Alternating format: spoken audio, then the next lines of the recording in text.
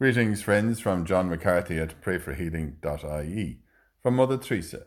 None of us, including me, ever do great things, but we can all do small things with great love, and together we can do something wonderful.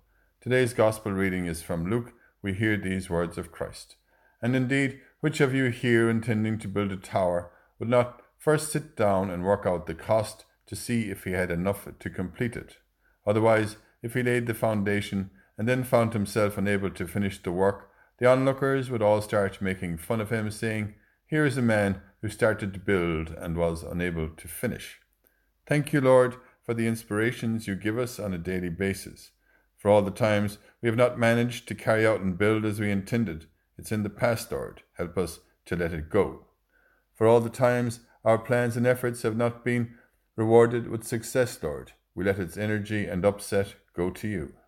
Bless us with the power and strength of your Spirit to begin again and build again with the power of God's will at work in us, as we pray together and say for one another, Hail Mary, full of grace, the Lord is with thee.